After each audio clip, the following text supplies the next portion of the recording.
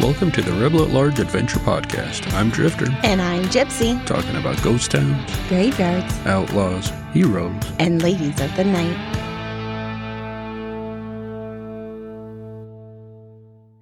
Howdy, folks. Thanks for joining us for yet another adventure. Today, we again wander west, stopping just before the Valley of Death to visit a town known for installment art, a gold rush, and rattlesnake residents. About 120 miles northwest of Las Vegas, Nevada, at the edge of Death Valley National Park, sits a once thriving mining town. It only lasted for about 6 years before things started to close down and folks started to move away. Within 18 years, no one was left in the town. The name of this town was once called Bullfrog. Today it is known as Rhyolite. The town got its start in 1904 when gold was discovered by two men, Frank Harris, who went by Shorty, and Ernest L. Cross, who went by just Ed. Shorty was one of the most well-known prospectors of Death Valley, and he was also one of the best around at drinking. Shorty was traveling in the area with his 5 donkeys and months' worth of supplies. He ran into Ed, who had been waiting at the Keen Wonder Mine for his partner to come back. Could you imagine your buddy just leaves you there and went back to stay here and hang out and have something assayed or something? You got to watch your claim, watch the donkeys. Okay. Go get some supplies. It was common for a partner to stay back. Yeah. That makes sense. Okay. Well, Ed told Shorty that he was running low on supplies and he had no idea when his partner would come back. He asked Shorty if he could come along with him, and the two of them set off. They arrived at Buck Springs Pass and set up camp. Do you think he left a note? Yeah. There's a note on a rock. Yeah, that's true. Because dear mining partner, I left with this other guy. What if you came back and there's nothing there and you're thinking they died or something? I guess that would be the polite thing to do, would leave a note. Hey, I abandoned you and the mine. Out here in this general, 400-mile area of Death Valley. Well, the following morning, Ed was cooking breakfast and Shorty went off to find his donkeys. He lost his asses. They had wandered off in the night. While out searching for the men, he tripped on a rock. As he was getting up, he noticed the rocks around him were full of gold. This is kind of like the same story of how Tonopah was found. I think this is how so many of them are found. Stupid donkeys. Yep, jackasses. Well, he yelled for Ed to come take a look, and the two men rushed to get a sample. They headed about 70 miles north to Goldfield, where they were told the sample was worth $3,000 per ton. Which is just over $100,000 today, so that's a good find for these guys. That's huge, really, because $3,000 a ton is a lot. Yeah. And some of the mines were pulling $5 a ton. Yeah. So this is just rich. Mm-hmm.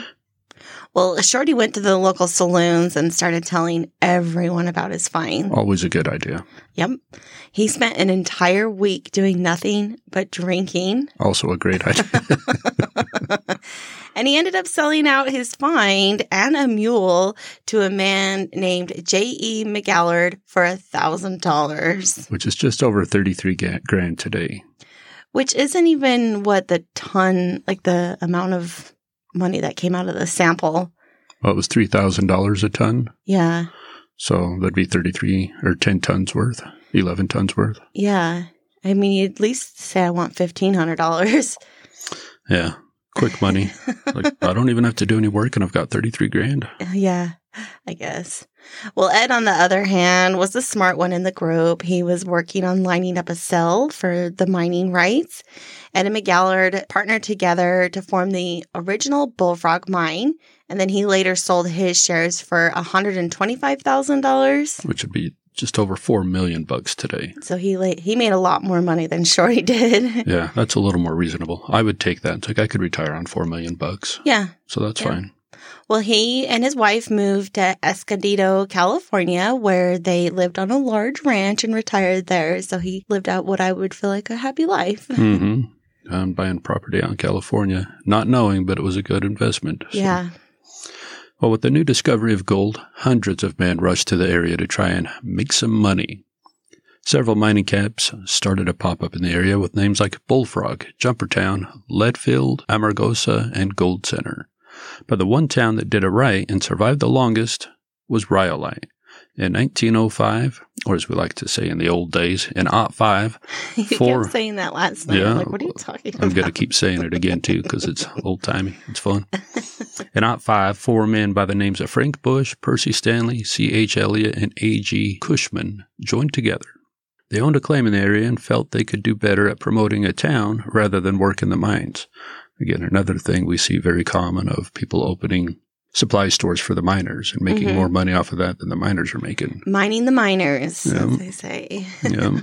Well, they laid out 36 blocks. Initially, lots were given away to miners to get the camp started, but by February of '05, they were selling for $50 a lot. Which is about $1,700 today.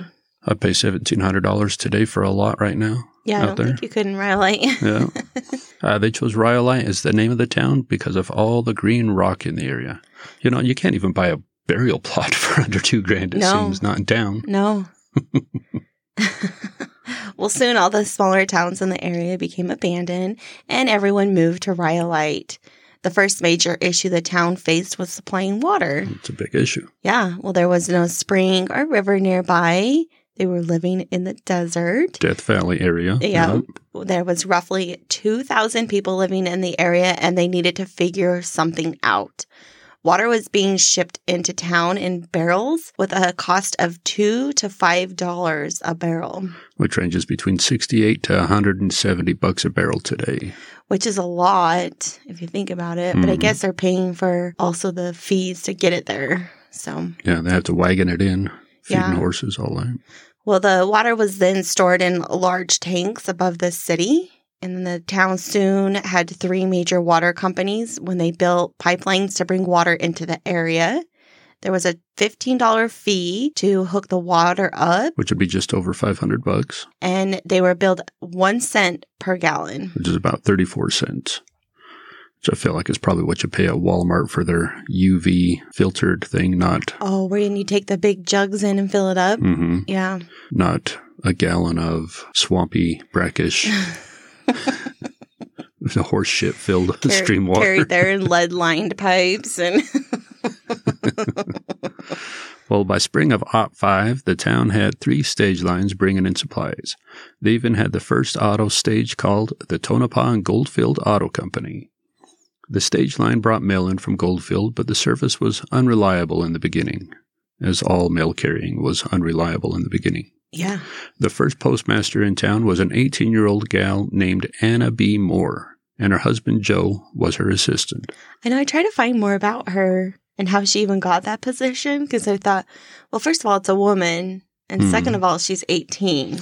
Yeah, her dad may have been a postman somewhere else, or her mom as well, for that matter. A lot of women were postmasters back then. Yeah. So maybe she grew up knowing how to do all that and said, hey, I know how to do this. Yeah, that's Give me the true. job. Well, the first post office was opened in a 10-foot by 12-foot tent on Golden Street. By May, the town received its first news issue from the Rhyolite Herald, and it was published by Earl R. Clemens. In 1906, the town folk got together and decided that a school was needed for the children. That would be '06 for those of you that don't understand the 19 part. The modern wordage. Yep. A wood building was quickly thrown together, and they now had a location for the 90 kids in town to go to school. By May that same year, there was almost 250 kids going to school.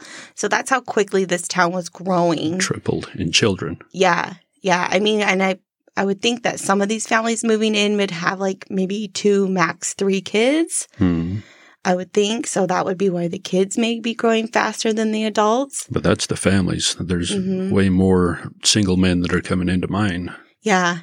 Yeah, I read one news article that said there was like, at one point there was, 5,000 residents. What would you call those that like are permanent residents? Mm-hmm.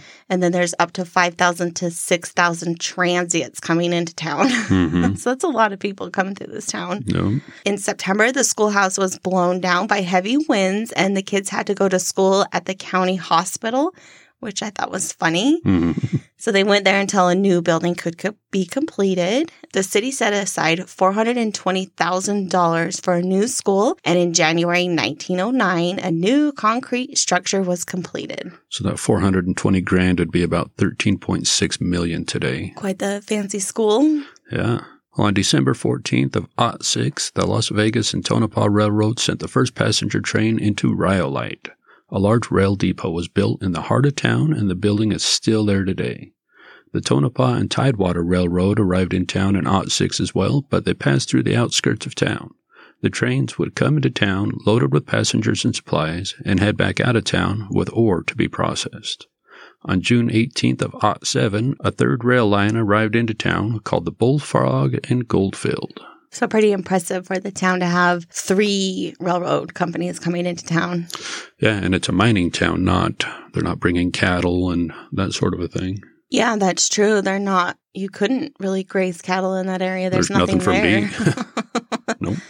Well, by the end of 1906, Rhyolite was a fully functioning town with a newspaper, post office, several hotels and stores, an ice plant. I thought that was fun. It's like, where would you store the ice? I guess underground, right? Yeah, yep, they would dig down. It would be cooler anyway. Yeah, but then they're still transporting that ice from afar. Mm-hmm. So you probably started with a giant brick and ended up with this tiny little thing. Mm-hmm. There were several water companies, 2 electric plants, machine shop, and a miners' union hospital. They had a stock exchange and a board of trade. Even though the town was becoming more and more civilized, materials were still scarce to come by or very expensive. There was no trees to go and cut down, so everything was shipped in. Mm-hmm. No Amazon. No, not yet. Mm-hmm. In 1906, a saloon owner by the name of Tom Kelly had the greatest idea. He used some 50,000 beer, whiskey, soda, and medicine bottles to build himself a house. It took him 6 months to complete, but now 76-year-old Tom had a place to live. And this kind of reminds me of the buildings that we saw in Thunder Mountain. Remember those? Mm-hmm. Which we talked about that in our first episode. Yeah. If you haven't heard that, take a listen. Go back in the archives, as it were. Yeah, be kind to us. It was our first episode, so There is that. It's actually still our highest, most listened to episode. Is it? Mm-hmm. That's funny. Well, because everybody always goes to number 1 to start listening, right? Right. Well, by the following year, they had concrete sidewalks, telephone lines, some 400 streetlight poles, banks, a police force, a fire department, and even an opera house. Bob Montgomery, who owned the Montgomery-Shoshone mine, had a mill built. It was able to handle 300 tons of ore every day. He boasted he could take $10,000 a day in ore from the mine. Which is just over $300,000. In today's monies. Well, around this time, roughly 10,000 people were living in Rhyolite. There's pictures you can find online of the old mill that he built. Mm-hmm. And this thing was huge. And he had built it on like several layers of the mountainside. Oh, really? Yeah. So they're crushing it as they're bringing it out of the mountain. I thought, well, that's pretty impressive for them. 1, to be able to build that thing so quickly. Mm-hmm. But then 2, it's not there now. So they would have maybe moved it somewhere else. Yeah, they probably tore it down and salvaged it. But it's pretty cool to see him. So loud. And it's just kind of in that little gully. Oh, the machine going all day? Yeah. Yeah, probably. And was if there were several nonstop. of them, Mm-hmm. they would be running it 24 hours a day and just constantly. Yeah, could you imagine them firing that thing up for the first time and you're like, everybody in town, what? What? I'm sure most of the town was there to see it happen. Yeah. Well, crime soon became an issue in this growing town. One of the first murders in town was on May 18th, 1906. According to the Reno Gazette-Journal, on May 19th, 1906, Steve O'Brien, who was a miner in town, shot and killed his wife. It states that O'Brien had been on bad terms with his family for some time, and his wife was about to proceed to get a divorce. He entered the house today, and after a few heated words, shot his wife in the face. She was carried to a drugstore where she died. It continues on saying, Deputy Sheriff McDonald and Justice of the Peace John Donnelly rushed to the scene. As O'Brien was attempting to make his escape, carrying a pistol in one hand and a miner's candle in the other, Deputy Sheriff McDonald arrived, and in the melee, O'Brien stabbed him just below the heart with the short end of the miner's candlestick, just breaking the skin. When McDonald ordered O'Brien to drop the pistol and candlestick, he refused and made an effort to shoot. McDonald anticipated him and shot him through the heart. O'Brien dropped dead in his tracks. Those that were arrested and sent to jail had to be transported to a jail in Bullfrog. The cost to store them in was $15 a day, plus a fee to get them in there. So that'd be about $475 a day today. Yeah, that's a lot of money to be paying to store a convict. Yeah, most people aren't earning that kind of money to be paying that kind of money. So the town soon began to see a need for a jail. Mm-hmm. In March 1907, the jail was built out of concrete with 4 steel cells in the back of the building. One man that did spend time in the new jail was Llewellyn Felker, also known as Fred Skinner. Like most mining towns, Rhyolite had a red light district. The gals were separated from the town and were not allowed to leave their area. Very common again. Mm-hmm. On the morning of January 3rd, 1908, or 8, the police entered an adobe cabin where they found the body of 20-year-old Mona Bell. She'd been shot 3 times in the back with 1 bullet hitting her in the heart, killing her instantly. The police began an investigation and soon discovered that Mona had been shot and killed by her boyfriend of 8 months, Fred Skinner. Fred tried to say he killed her in self-defense, that she was trying to shoot him because he told her he was going to leave her. Fred tried to say that Mona did not want him to go to Colorado to be with his wife, and if she couldn't have him, no one could. Several witnesses testified they had seen Fred beat her.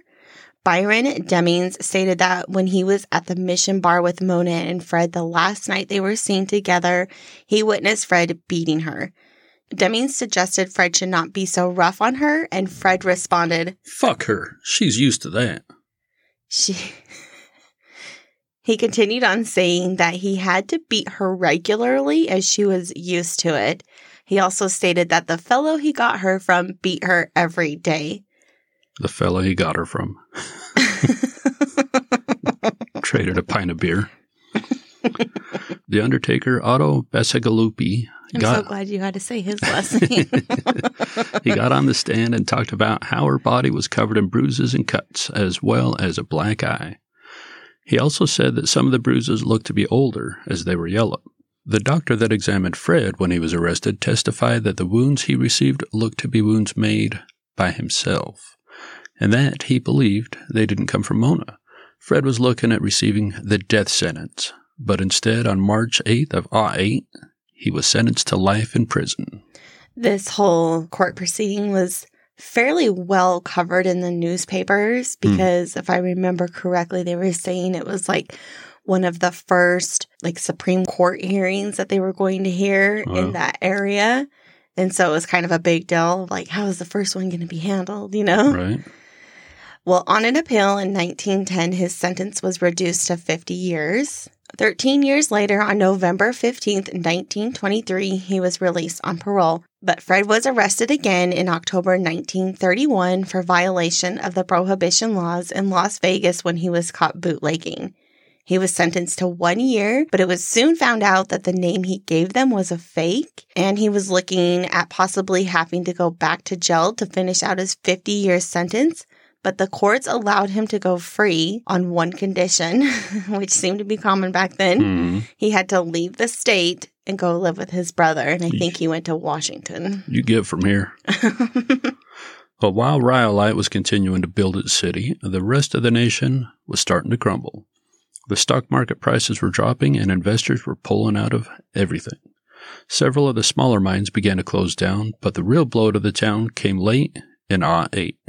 And I don't know if Rhyolite was late at receiving the news of the nation or if they just kind of believed that they would be able to survive what was coming. But the town continued to grow and improve. It was crazy. Yeah.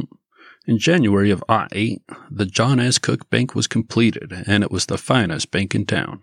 The building was 3 stories tall, and the walls were made of poured concrete. Inside the bank was a marble staircase with mahogany accents. It was also built with modern conveniences like electric lights and indoor plumbing. In July, the post office moved into the basement of the bank. Everything's moving on up. Yep.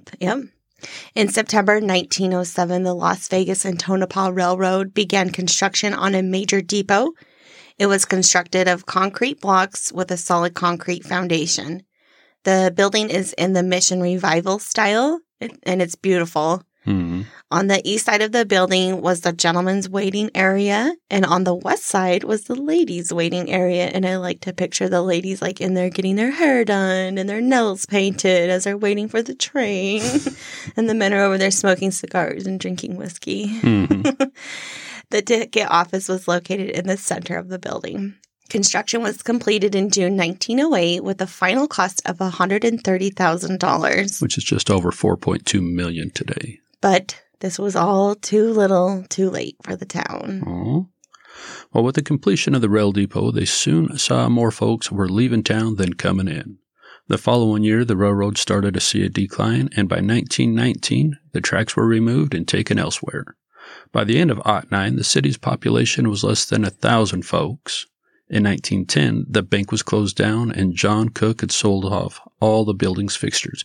Do you see a correlation here between the end of the '08 years? As soon as you can no longer say '06, '09, everything just took a shit. Is that how it works? 1910, yeah. It's like, 1910. How boring is that? Let's close the bank. Get the fuck out of here. Things were slowing down at the Montgomery-Shoshone Mill as well, with roughly only $246,661, roughly. Yeah. Roughly down to the dollar coming out of the mine. They didn't put the pennies in there. I mean, come on. Which that's just over $7.7 million today. On March 14th of 1911, it was decided that the mine was to be closed down. It was one of the largest producing mines in town with a gross of $2 million. Almost $63 million today. And a net of about $1.5 million. Which is just over $47 million. Good job, guys. Yeah, operating under 25% operating cost. Yeah. For a mine that you have to import everything, that's pretty good, I think. Mm-hmm. Back from the last time I was mining, in the early aughts. In the 20-aughts, not the 19-aughts. Yeah. Well, 2 weeks after the mine closed down, the Rhyolite Herald published its last issue. The post office closed in November of 1913, and the last train to leave town was in July of 1914. The following year, the town had a population of 20. From 10,000. With no railroad, no post office, and hardly anyone living in the town, the city shut down the water and power, which would make sense. Why keep it running and maintaining it for 20 people? Mm-hmm. The few people living in town tried to remain. They felt like there was going to be another boom. Mm-hmm. But by 1920, there were only 14 people living there.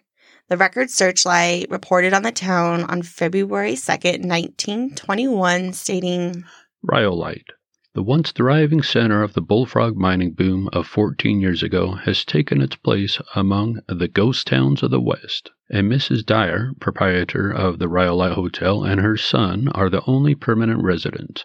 The height of its prosperity, Rhyolite claimed a population of between 7,000 and 8,000, and was the center of a thriving region. Several buildings and substantial homes were constructed.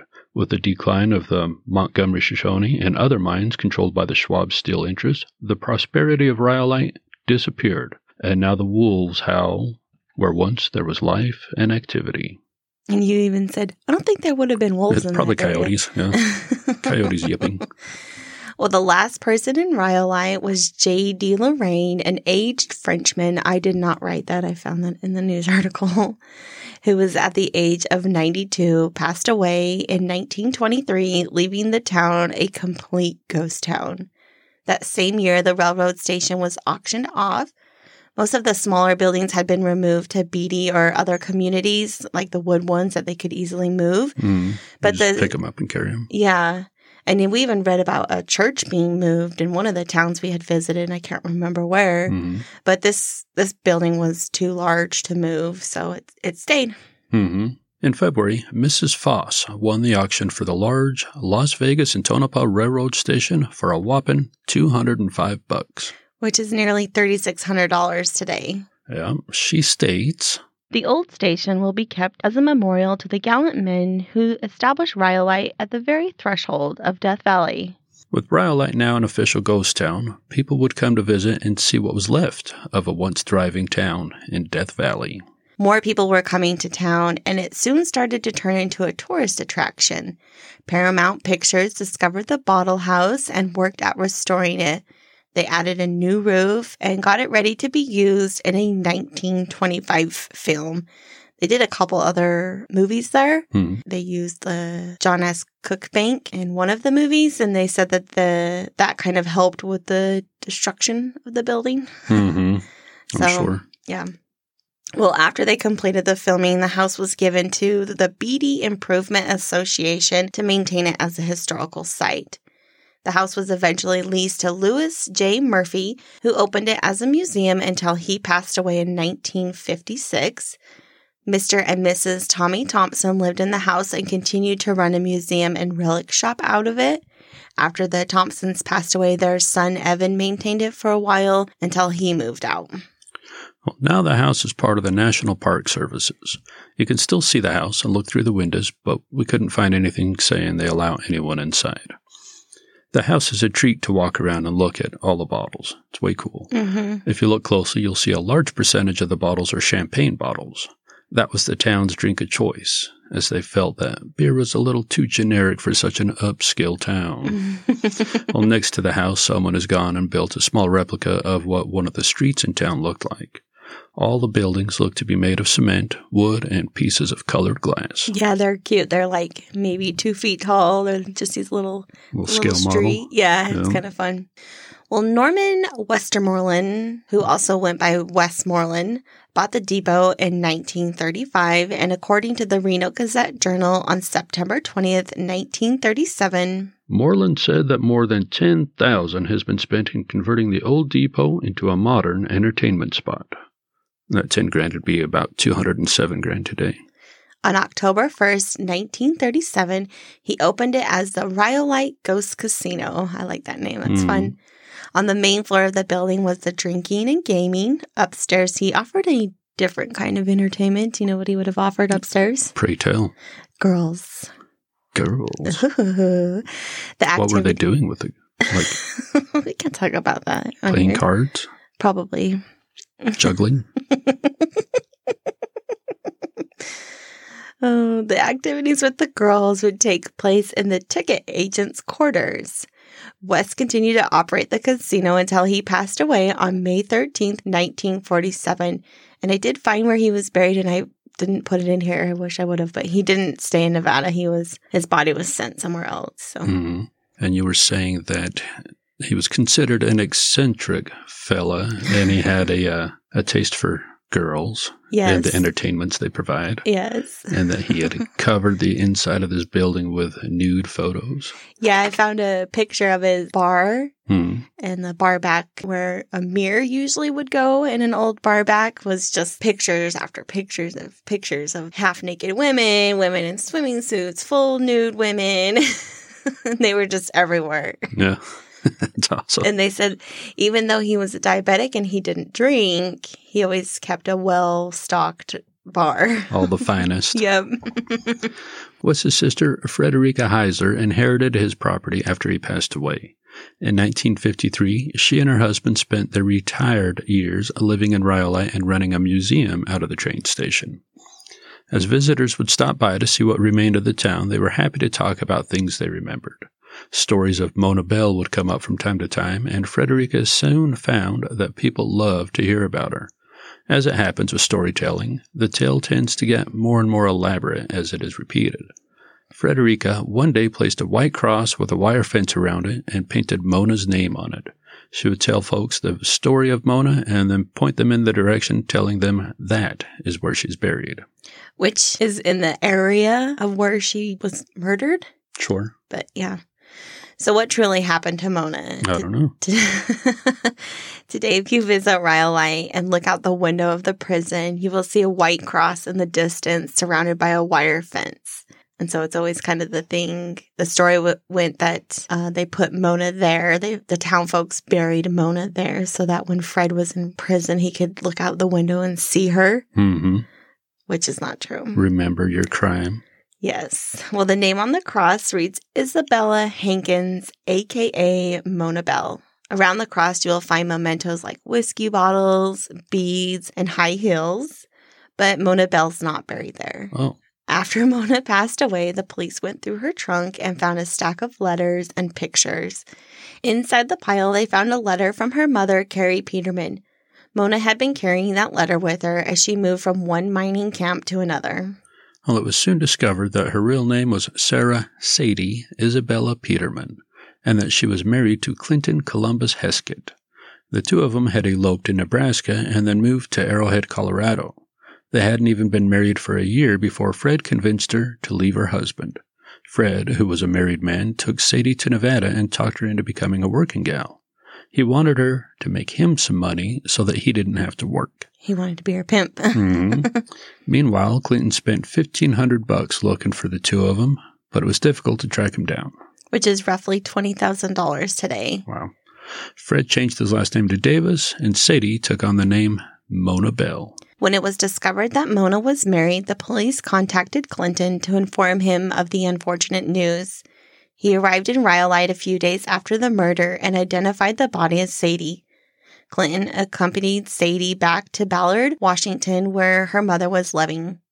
Sadie's body was laid to rest at the Crown Hill Cemetery in a plot purchased by her father, Emery.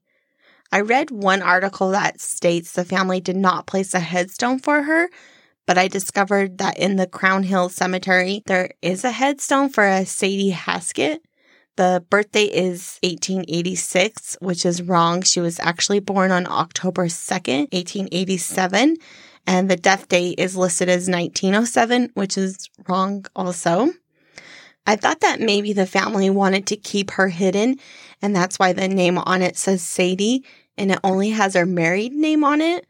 But it was actually Sadie's niece that had the headstone placed in 1980. So I think maybe she might have gotten some of the information wrong. Mm-hmm. And I also found out that her parents aren't even in the same cemetery as her, which again kind of leads me to believe they were trying to distance themselves from her. Mm-hmm. Her family actually had really close ties to the Christian Science Church, and they possibly didn't want this to taint their name. Sure. Well, just before you get into town, off the road a bit, you'll find the Bullfrog Rhyolite Cemetery. Use your GPS because nothing there is taller than the sagebrush. Yeah, and you can't see it from a distance. Yeah. So. Yeah, you can see the town from the cemetery, but you can't see the cemetery really from the town. Yeah. Many of the headstones have not survived the weather, but there are still a few that remain. We made sure to stop there and pay our respect to those that lost their lives while living in the area, or those that had a deeply rooted connection to the town that even after it was a ghost town, they still wanted to be buried there. One of those folks laid to rest in the cemetery is John Trumbull Overbury. He played a major role in the start of the town when he erected the Overbury Building. It was the first 3-story steam-heated brick building in town. And we couldn't find a marker for him. Sadly, it may have weathered away. So. Yeah. They used wood a lot back then. Mm-hmm. Well, today, if you visit Rhyolite, you can see the remains of the town in its glory days. Some of the walls of the Cook Bank building are still standing. The storefront of the Porter Brothers store is still standing, but the side walls are falling in, and there is no back wall to support it, so eventually that will go away too. Mm-hmm. Construction for the building began in 1906 when Hiram and Lyman Porter needed a bigger location. When the two of them arrived in town, they set up shop in a tent in 1905. It took them 4 months to complete, and the final cost of it was $10,000. It was about $34,000 today. Their store was the largest employer in town, aside from the mines. I thought that was kind of cool. Mm-hmm. And the store closed in 1910 when the town started to fail. And didn't you say they used to do big Christmas displays and all that? Yeah. Which would be so fun to find like a 1906 Christmas display. Right. Well, most of the walls are left of the schoolhouse as well as the foundation. The building was completed in '09. It was a 2-story concrete brick schoolhouse. The first floor was divided into 3 classrooms and a large hallway connected them. The second floor had 1 classroom as well as an auditorium. The roof had a galvanized Spanish tile complete with a cupola and bell. It was said the school was fireproof and could be evacuated in 2 minutes if there was a fire. I wonder if they tested that. Bring down 100 kids from the upstairs crashing into the kids and the downstairs trying to run out of the building. It might take more than 2 minutes. Well, and as I was thinking of that, I wondered if this was around the same time that big fire happened in Chicago at that theater where people were trapped inside. I thought, I wonder if this is the same time. And that's what was like the inspiration of them being able to be like, hey, we built this big fireproof building that you can evacuate really quickly, you know? Yeah, likely. Well, the building was only used for a short while until 1911 when it closed down. Several families had moved away by then, and the massive schoolhouse was actually never fully occupied with children. A few of the walls are still standing on the old jail building with windows still in place and the jail cells still intact. The door to the cells are closed and locked, and I wonder if someone still has the key because I want to go inside. I think it would be fun. Remember when I told you about the one prison that they lock you in and let you sleep there? I think it was the Deer Lodge prison. They could do that there. Yeah. That'd be scary. I wouldn't do it. Somebody would, though. Well, there are a few wood buildings still standing, with one building stating that it was one of the old houses that belonged to a working girl. But again, this could be one of the exaggerated stories. Yeah, it's hard to say. It didn't look like it wasn't a traditional brothel or a crib type of thing, but it might have been her residence. Yeah. Hard to say. Yeah. Well, another popular spot to stop and visit while you're in town is the Goldwell Open Air Museum.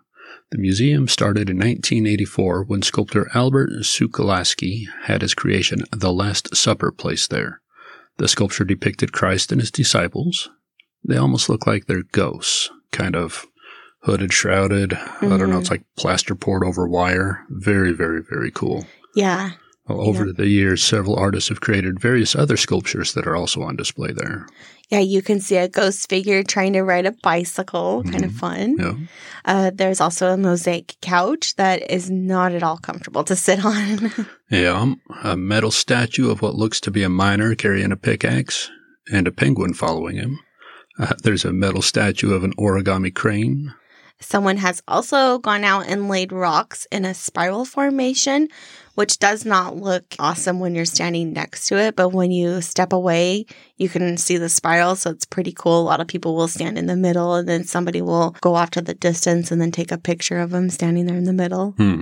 There's even a statue of a lady that looks to be made out of blocks. What's that game that kids play nowadays? So like I hear him say Roblox and Minecraft. Minecraft. It looks like those little things. And she's painted pink, and she has blonde hair that's all blocky looking. And then she has these square boobies that are like super pointy. It's funny. Yeah, we should have pictures of all this on the website. Yeah. Well, though there are no shops in Rhyolite open to visit, the town is still well worth a stop. Yeah, it was free for us to go inside, and we spent several hours wandering around. And you can also park your car and go for hikes in the area. Or if you're in a hurry, you can just kind of quickly drive through and then check things out. But if you do go, we suggest stopping and getting out to see the open air museum, because you'll find a lot of other little things around there that we didn't talk about. And we also suggest stopping at the cemetery. There are a few old wooden headstones left, and those are always a treat for us to see. And would encourage some proper footwear. There's signs posted all over to watch out for rattlesnakes. Yeah. Things like that. You're in the middle of the desert. Yeah. And the I snakes probably don't had care. flip-flops on. I'm sure you did. At best, socks and flip-flops. They don't keep away all the ants, right? Yeah. Alrighty, well, there you have it, folks. Another one of our stops as we wander aimlessly through the deserts. Yes. Yeah.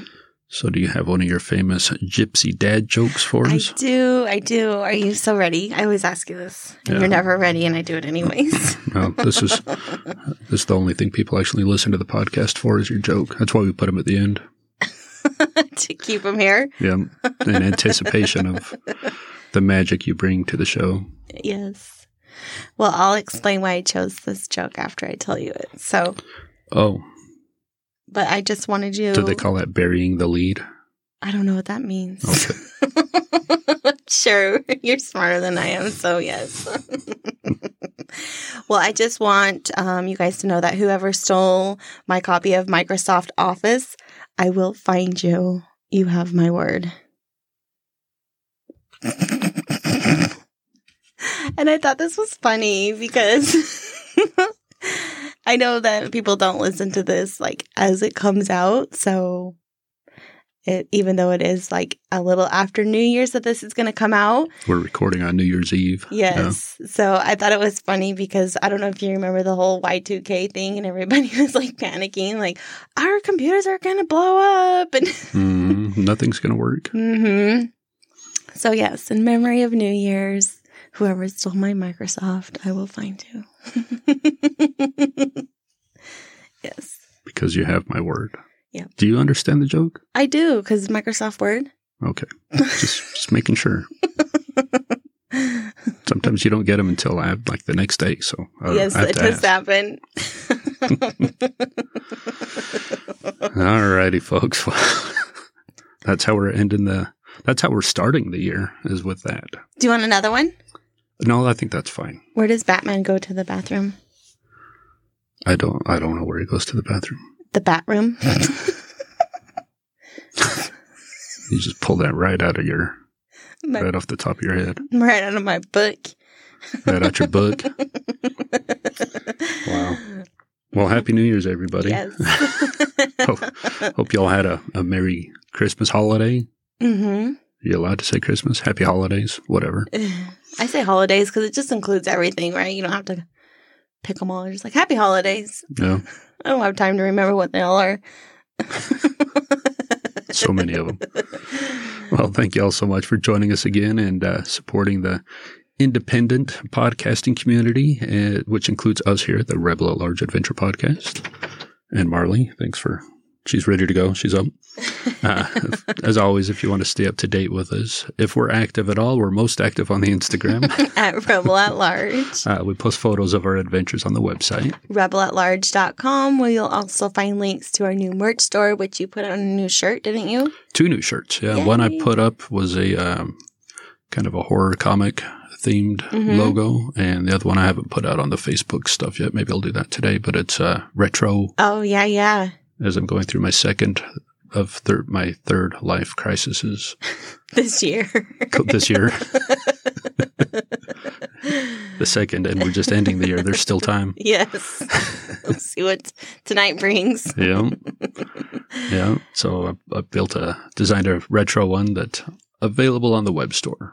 Cool. As well. Well, you'll also find our Patreon if you want to help put fuel in our tanks for the adventures that we go on. Oh, and we were going to do some stuff from this episode, too. We had some newspaper articles that we were going to read. Mm-hmm. Yep, I found a letter that Mona wrote to Fred. Well, he was in prison, right?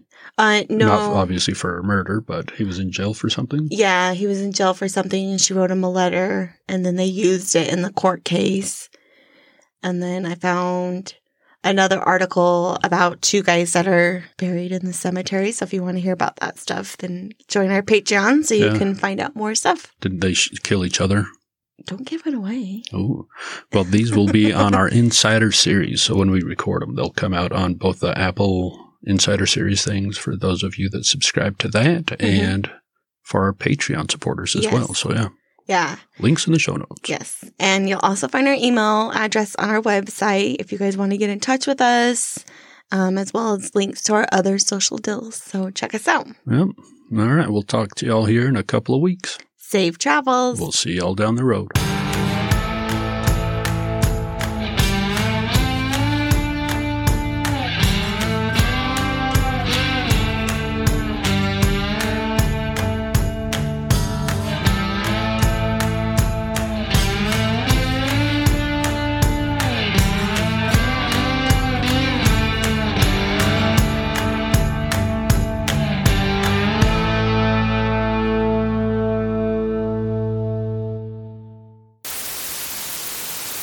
About 20 miles northwest of Las Vegas, Nevada. It's about 120.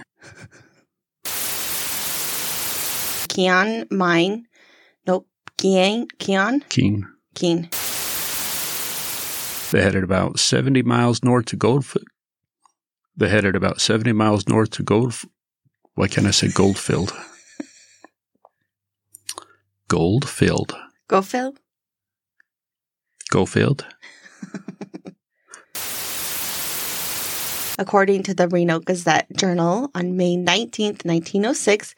So it was posted on May 19th, 1906. That's why I was like, that doesn't make sense.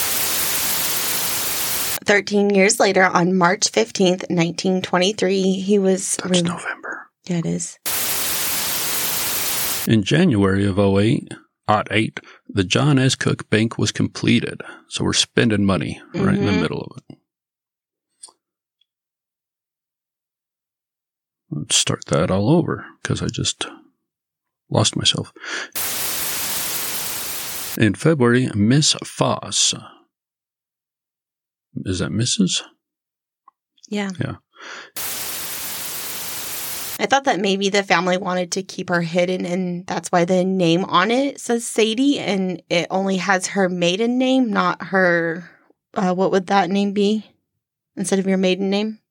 Your married name? Oh, so the maiden name is wrong. Because the maiden name is what's the married name called? Your married name. Oh, so then